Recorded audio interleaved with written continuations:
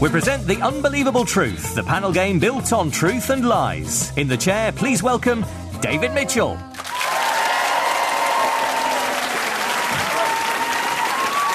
Hello and welcome to The Unbelievable Truth, the panel show about incredible truths and barely credible lies, which this week comes from a tent at the Edinburgh Festival Fringe. I'm David Mitchell. Today I'm joined by 4 comedians who are all excellent liars, if the quotes on their Edinburgh posters are anything to go by. Please welcome Rod Gilbert, Kevin Bridges, Tom Wrigglesworth and Lucy Porter. The rules are as follows. Each panellist will present a short lecture that should be entirely false, save for 5 pieces of true information which they should attempt to smuggle past their opponents, cunningly concealed amongst the lies. Points are scored by truths that go unnoticed, while other panellists can win points if they spot a truth or lose points if they mistake a lie for a truth. We'll begin with Rod Gilbert. Rod used to be the voice of Welsh tourism, and under his careful guidance, the number of tourists visiting Wales has recently shot past that of Rwanda. Rod, your subject is bells, described by my dictionary as hollow, cup-shaped instruments, usually made of metal, that emit a ringing sound when struck by a clapper or hammer. Off you go, Rod. Fingers on buzzers, the rest of you. The bell was invented in 500 AD when rope pullers in a church in Seville realised they would reach a wider audience if they attached the ropes they'd been pulling silently for hundreds of years to something noisy. Initial attempts to attach it to a cow's udders were only partially successful. The cow's distressed mooing in the cow tower certainly brought people to the church, but after an hour or so, the cow udder ringers below were starting to attract flies and wasps. When bells replaced cows, bell ringing was believed to clear villages of genital warts, prevent flatulence and drive away left-handed people. They were also thought to stop thunderstorms. A storm would start, some sucker would ring the bell to drive it away, and then get hit by lightning. Lucy. I think bells were used to stop thunderstorms. That is absolutely true that people thought they were. Okay. Yes, well done. Wow. Yeah. Superstition continued until the 18th century, and from 1753 to 1786, lightning struck 386 French church towers, with lightning running down the bell ropes to kill 103 French bell ringers. They also apparently were in the habit in those days of storing gunpowder in the cellars of churches. So essentially, if there was a thunderstorm, what everyone did is they rushed out to try and complete the circuit between the lightning and the gunpowder. Parrots are mysteriously drawn to bells. 2 parrots were once found living happily in the bell tower of St Martin's Church in Lowestoft in Suffolk. They were so hard of hearing that when one of them asked, "Who's a pretty boy?" they did so loudly that Robbie Williams heard them in London and answered, "I am."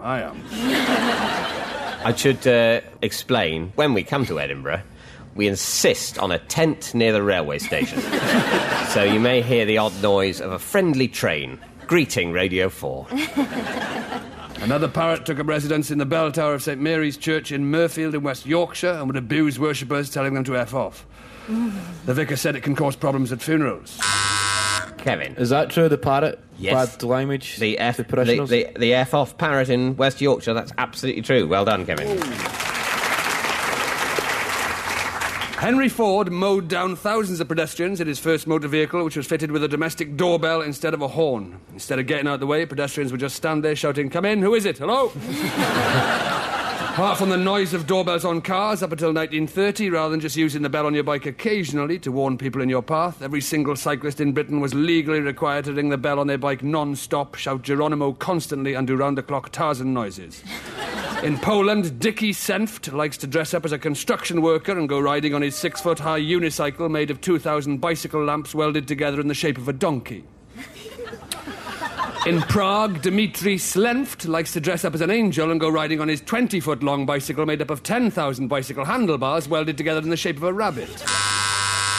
Lucy. The first one was so ridiculous, the second one sounded plausible by comparison. Maybe by comparison, but unfortunately it's still the wrong side of something that ever happened. In Germany, Didi Senft likes to dress up as the devil and go riding on his 30-foot-long bicycle made of 50,000 bicycle bells welded together in the shape of a fish. Lucy. I'll say yes. You've got it this time. Yes.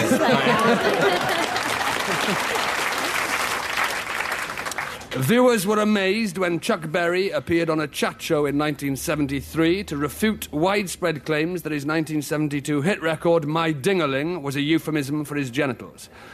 To everyone's amazement, Chuck pulled down his trousers and pants mid-interview to reveal a small cowbell where his genitals should have been. Kevin. Is that true? You think Chuck Berry had a cowbell for genitals? Yeah. I believe anything you say, Rod. That's a problem for this game. We shouldn't have booked us together. Tell you, if you believe everything he says, you're slow on the buzzer, Kevin. Thank you, Rod. Most of them are easy. At least you got most of them. And at the end of that round, Rod, you've managed to smuggle 2 truths past the rest of the panel. By the way, that's just the noise of the police chasing a train. Which are that Henry Ford's first motor vehicle was fitted with a domestic doorbell instead of a horn. It was powered by a 2-cylinder engine steered by a tiller. That's in the thing on a boat, not the Hun. And the second truth is that under a law of 1888, rather than just using the bell on your bike occasionally to warn people in your path, you were supposed to ring it constantly. And that law remained on the statute book in Britain until 1930. That means, Rod, you've scored 2 points. Bells were used to prevent the plague. Breaking up the air with loud noises was thought to dissolve the static plague vapours. Silly, really. Nowadays we know better, thanks to homeopathy. And it's said that if you're born in London within the sound of Bow Bells, then you are, by tradition, a stinking thieving chav. OK, we turn now to Tom Wrigglesworth. Your subject, Tom, is Mrs. Beeton, otherwise known as Isabella Mary Beeton, author of the best-selling Mrs. Beeton's Book of Household Management, which has remained in print since its first publication in 1861. Fingers on buzzers, everyone else. Off you go, Tom. Mrs. Beeton was allergic to pork and had, in some people's eyes, an irrational dislike of carrots. Her love and obsession with the other root, the parsnip, was legendary. And she even gave her name to the dark red variety of turnip, the beetroot. Just give me a minute, Tom, I'm thinking. You've clearly given me too long, which means it's false. Oh, you're playing mind games. Yeah. Or he's double bluffing you. Rod. He's double bluffing me. I've actually lost count of bluffs, and I don't know. I don't know what double bluffing you would mean. Do you think that's true, then? I think there was a truth in there somewhere. How about that? I think either A, she had an irrational dislike of carrots in some people's eyes, or B, she gave a name to the beetroot, or possibly C, she was allergic to pork. I'm going to have to ask you, Rod, which of those things you think is true. So one of them is true. Good. Right. By the way, none of them is true. I'm just interested to know. Or is this a double bluff? Is the game's host allowed to double bluff the contestants? There's no point in his doing so, and he isn't in this case. Although he is referring to himself in the third person. You've changed. Which is it's the first refuge of the scoundrel. Bad David. She was obsessed with parsnips. No, she wasn't. Oh. She was allergic to pork? No, none of those things were true. She was also more than partial to Turkish delight. Rod. True. No. In her cookbook, Simple Cooking for Common Folk,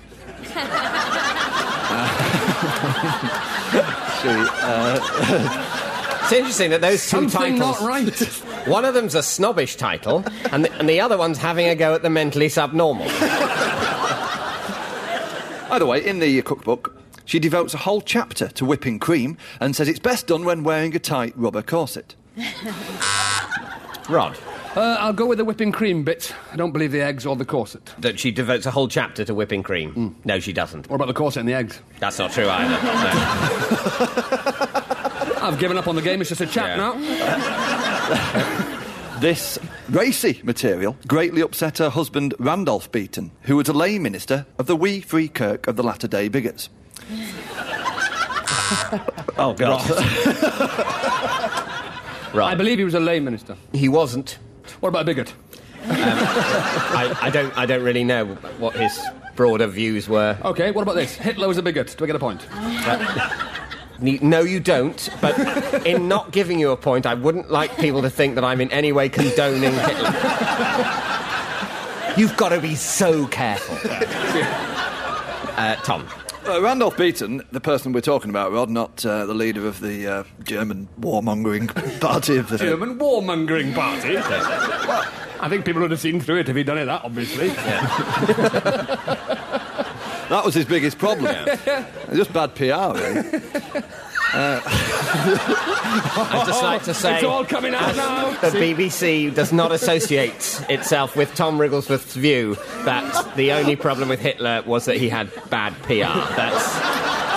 The corporation separates itself from that, as I do personally. As do I. Other dictators and are I think available. Tom...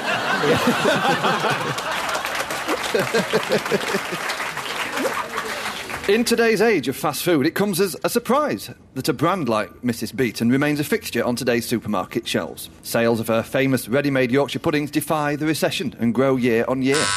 Rod. The first bit was kind of difficult to argue against, wasn't it? That it's a surprise that Mrs. Beaton is still popular or something? In today's age of fast food, it comes as a surprise that a brand like Mrs. Beaton remains a fixture on today's supermarket There's shelves. no Mrs. Beaton brand, is there? Yeah. There is. Oh, I get a point So for you're that, saying then. that's true, Tom? No. Are you saying... what are you saying? It's not surprising. Is it a surprise? Well, I think Yes. it is a surprise that such an old brand like that is still successful. Is it not, to you, a surprise? No. Yeah, Comes I mean- surprise to you, Kevin, Lucy? Well, I don't think there is a Mrs. Beaton brand. Well, it comes as a surprise to me to hear you say that. Because Why- Tom says there is. Why don't we put it to the radio audience? Is there a brand Mrs. Beaton? Oh, great. 50-50. Brilliant. And were there one, would it come as a surprise to you that it's still a fixture on our supermarket shelves? Thank you. Yeah, so it's really the key is the existence of the brand. If only the internet was here in Scotland. Yeah. Well, We are checking, and it looks like there is a Mrs. Beaton brand. word from the producer there. So there's news just in. There is a brand called Mrs. Beaton, and I say it does come as a surprise that it's still a fixture on today's supermarket shelves, and therefore you have inadvertently said a true thing, Tom, that Rod has successfully buzzed in on, and he gets a point.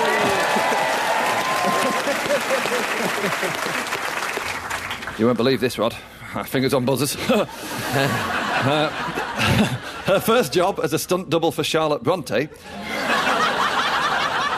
had to be abandoned when her bad knee let her down during a saloon brawl. Is your buzzer not working, Rod? I can't believe it. I'm pressing it like crazy. The producers have switched me off. She failed to make a success as a circus clown, and her career as the Paris racing correspondent for Sporting Life was ended when she tried to burn down a cheese factory.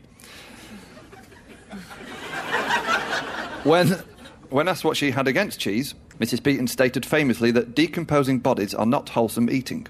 As a matter of fact, in later editions of her book, her chapter on cannibalism is omitted. Rod, I'll go with the cheese bit. you're absolutely right. Thank you. Yes, yeah. She said on the subject of cheese, it is well known that some persons like cheese in a state of decay and even alive. There is no accounting for tastes, but generally speaking, decomposing bodies are not wholesome eating, and the line must be drawn somewhere. So take that, Stilton. When she died, Mrs. Beaton's body lay undiscovered for 3 days, before her husband finally lost patience and burst into the kitchen shouting, "How long do we have to wait for this bloody casserole?" Upon realising the gruesome truth, Mrs. Beaton kept his wife's death a secret from the public, fearing that the news would have an adverse effect on the sales of her book. Rod. Yeah, that's probably true. That is absolutely true, yes. The fact of her death was kept quiet first by her husband, Sam, and then by the publishing firm that had acquired his copyrights. Mrs. Beaton herself actually died, aged 28. Lucy. She did die young, I know that. She did. She died aged 28. Oh. Yes. Well done. The casserole was actually a recipe from a book by Eliza Acton, from whom Mrs. Beaton shamelessly stole many ideas, including her recipe for pot noodles. Thank you, Tom. So, Tom, at the end of that round, you've managed to smuggle 2 truths past the rest of the panel, which are that Mrs. Beaton was for a time the Paris racing correspondent for the Sporting Life, publication created by her husband, Sam. And the other truth is that Mrs. Beaton stole 150 recipes from Eliza Acton, as well as a number of others from published cookery books. in general, there was quite a lot of copying in her book, and the Beatons were in no way as respectable a family as they presented themselves to be, and her husband Sam went on to be a publisher of pornography, I think. And there's some suggestion that what she died of was something to do with syphilis, so, you know, they were dirty people. And that means, Tom, you scored 2 points. Next up, one of the most famous bridges in Scotland. It's Kevin Bridges. Kevin is from Glasgow, so don't worry, regular listeners, it's not your digital radios playing up. Your subject, Kevin, is the donkey, a long-eared, domesticated member of the equidae or horse family descended from the African wild ass. Fingers on buzzers, the rest of you. Off you go, Kevin. In Brooklyn, New York, it is illegal for a donkey to sleep in a hot tub. Donkey is a surprisingly recent word and was only introduced to remove confusion. Rod. I think donkey is a surprisingly recent word. I imagine it's the oldest word in the history of words. When was it invented? It was invented in the late 18th century. Wow! So, yes. That's incredibly recent. Yeah. It was invented to remove confusion about the pronunciation between ass and arse. I want to go donkey riding is now a far more innocent and less ambiguous sounding request.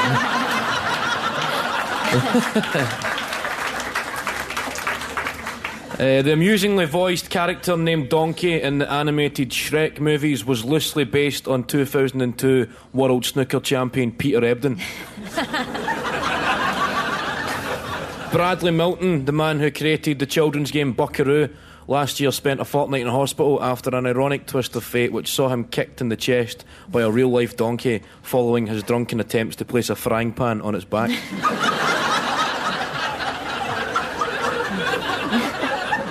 Okay, a donkey has been crossed with a Shetland pony.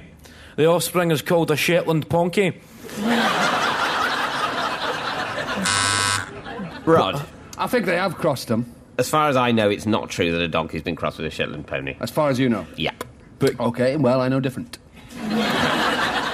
Okay, you can have 10 of your points, but none of mine. Kevin. A Ponky was then crossed with a dwarf miniature horse to produce an even smaller dinky donkey. And then 2 small dinky donkeys were crossed to produce a fridge magnet. Tom. I believe the middle one was right. There was some sort of breeding to create a smaller donkey. I'm sure there's been some sort of breeding to create a smaller donkey at some point, but I don't think... accept the point. No, I don't think a ponky, which I'd already told you was a thing that didn't exist, was crossed with a dwarf miniature horse. Yeah, you were after a few of my points. Yeah. So a donkey sanctuary in Hailing Island was closed by health and safety officials from the RSPCA after it emerged that donkeys were being allowed to smoke. Lucy. Again, I just like the idea of smoking donkeys. Donkeys smoking or smoking of donkeys? Anyway, no, that's not They true. weren't allowed There to was no smoking in the sanctuary. Because they sound raspy. So to give them cigarettes would just make them sound a little bit more kind of... Yeah. What, more horse?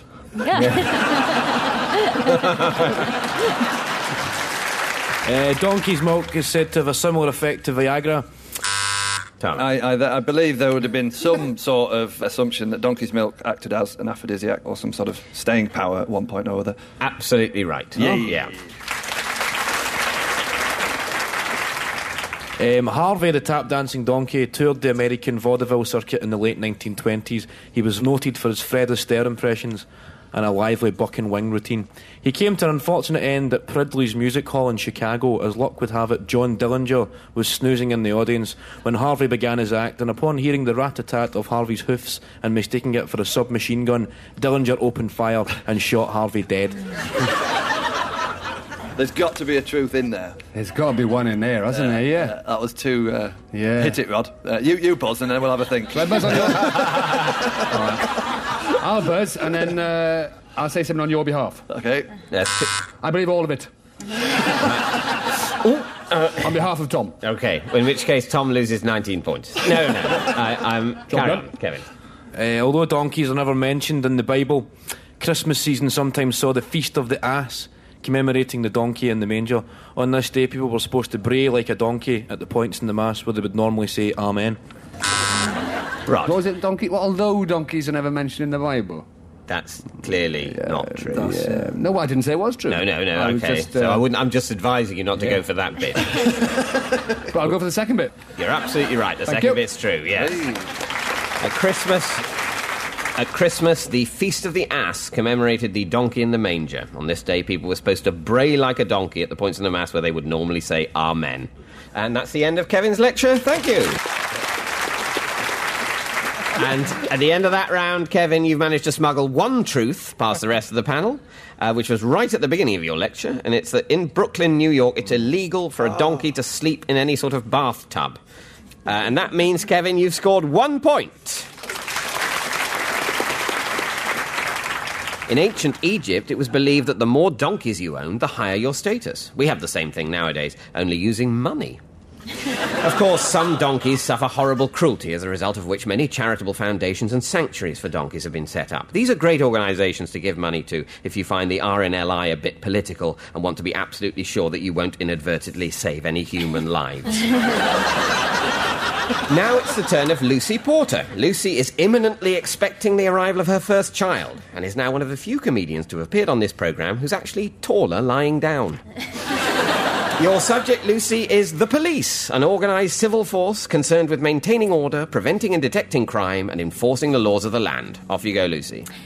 George Orwell worked as a policeman before turning to a writing career. Kevin. That's true. Yes, that's absolutely true. Yeah, I always think if you just put it in straight away, then you'll have that. But you're sharp, you're young. It's because he's young. He's listening all the way through. It takes the others a little while to warm up. But, yeah.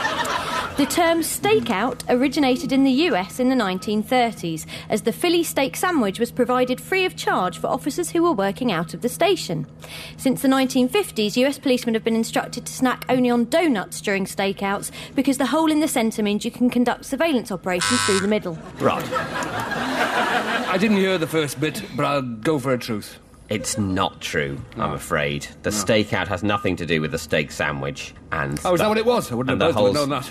No. It's cheating, really, to listen to the words, though, isn't it? It's just I wonder if inadvertently I might have snuck a truth in. I didn't think about this, but the hole in the centre of a donut means you can conduct surveillance operations through the middle. True. What? In what way does it mean you can conduct surveillance operations through the middle? I mean, in what way is that any kind of subterfuge? If you see don't notice him, he's just a man looking through some food. You might as well say that consommé allows you to conduct surveillance operations because it's not opaque like a cream soup. Well, that would be true as well. No, it would also be untrue. There just isn't this espionage world where what you need to do is look through food. Everyone would go, there's a policeman holding food to his face. Only if he was dressed as a policeman, otherwise you'd just say, look at that fella looking through a donut. But that makes him more noticeable than if he wasn't choosing to look through a donut or a clear soup. Not if the donut was on a stick. I say even if the donut is on a stick. I don't say, OK, it might look a little bit less. You go, is that some sort of doughy monocle? Well, if I gave you 2 donuts and I said, I want you to conduct a surveillance operation, you must use one of these donuts. One has a ring in the middle, the other is solid. And you must put it in front of your eyes. Which one allows you... Do you know what? Which one allows you to conduct a surveillance operation? If you gave me 2 donuts, a ring donut and a jam donut, to conduct a surveillance operation... Yes. And you must hold one of them in front of your eyes. I would use... No, you must hold one of them in front of your eye. Now, you can't say that. I get to use them how I like. No, you don't. And I use one of them for sustenance and the other for bribery. This is my scenario. No, I'm not giving you the point. Lucy. I'll carry on.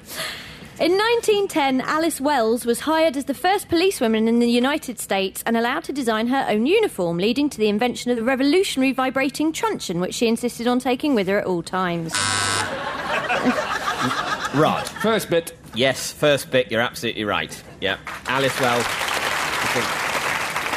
was the first woman police officer in the United States. TV hardman Ross Kemp was recently arrested for impersonating a police officer whilst performing a hidden camera stunt for BBC Three. The arrest was particularly unfortunate as his own father was a policeman. He was arrested while filming an undercover thing for BBC Three. No. Right.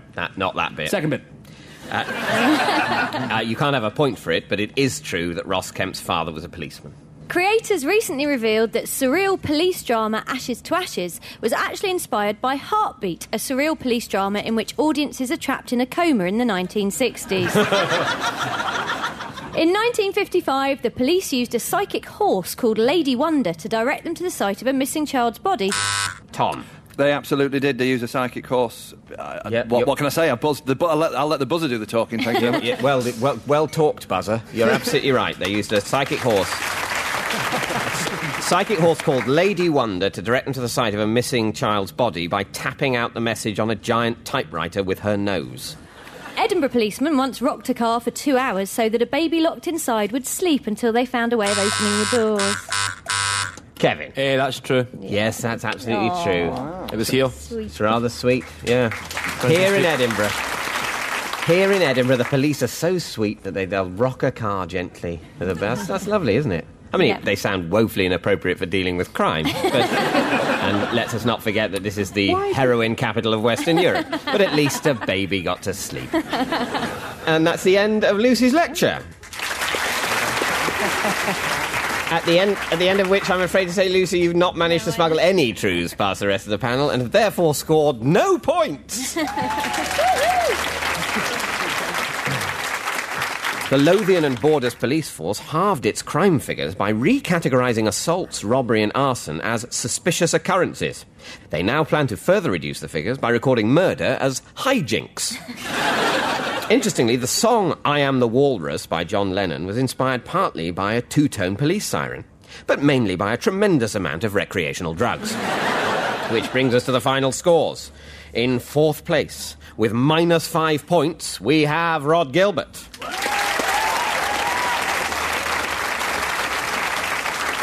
In third place, with no points, it's Lucy Porter.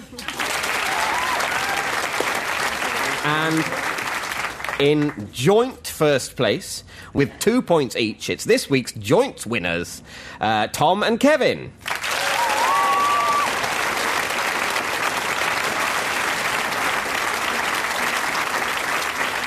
And that's about it for this week. All that remains is for me to thank our guests. They were all truly unbelievable, and that's the unbelievable truth. Goodbye. The Unbelievable Truth was devised by John Naismith and Graham Garden and featured David Mitchell in the chair with panellists Lucy Porter, Kevin Bridges, Tom Wrigglesworth and Rod Gilbert. The chairman's script was written by Dan Gaster and the producer was John Naismith. It was a random production for BBC Radio 4.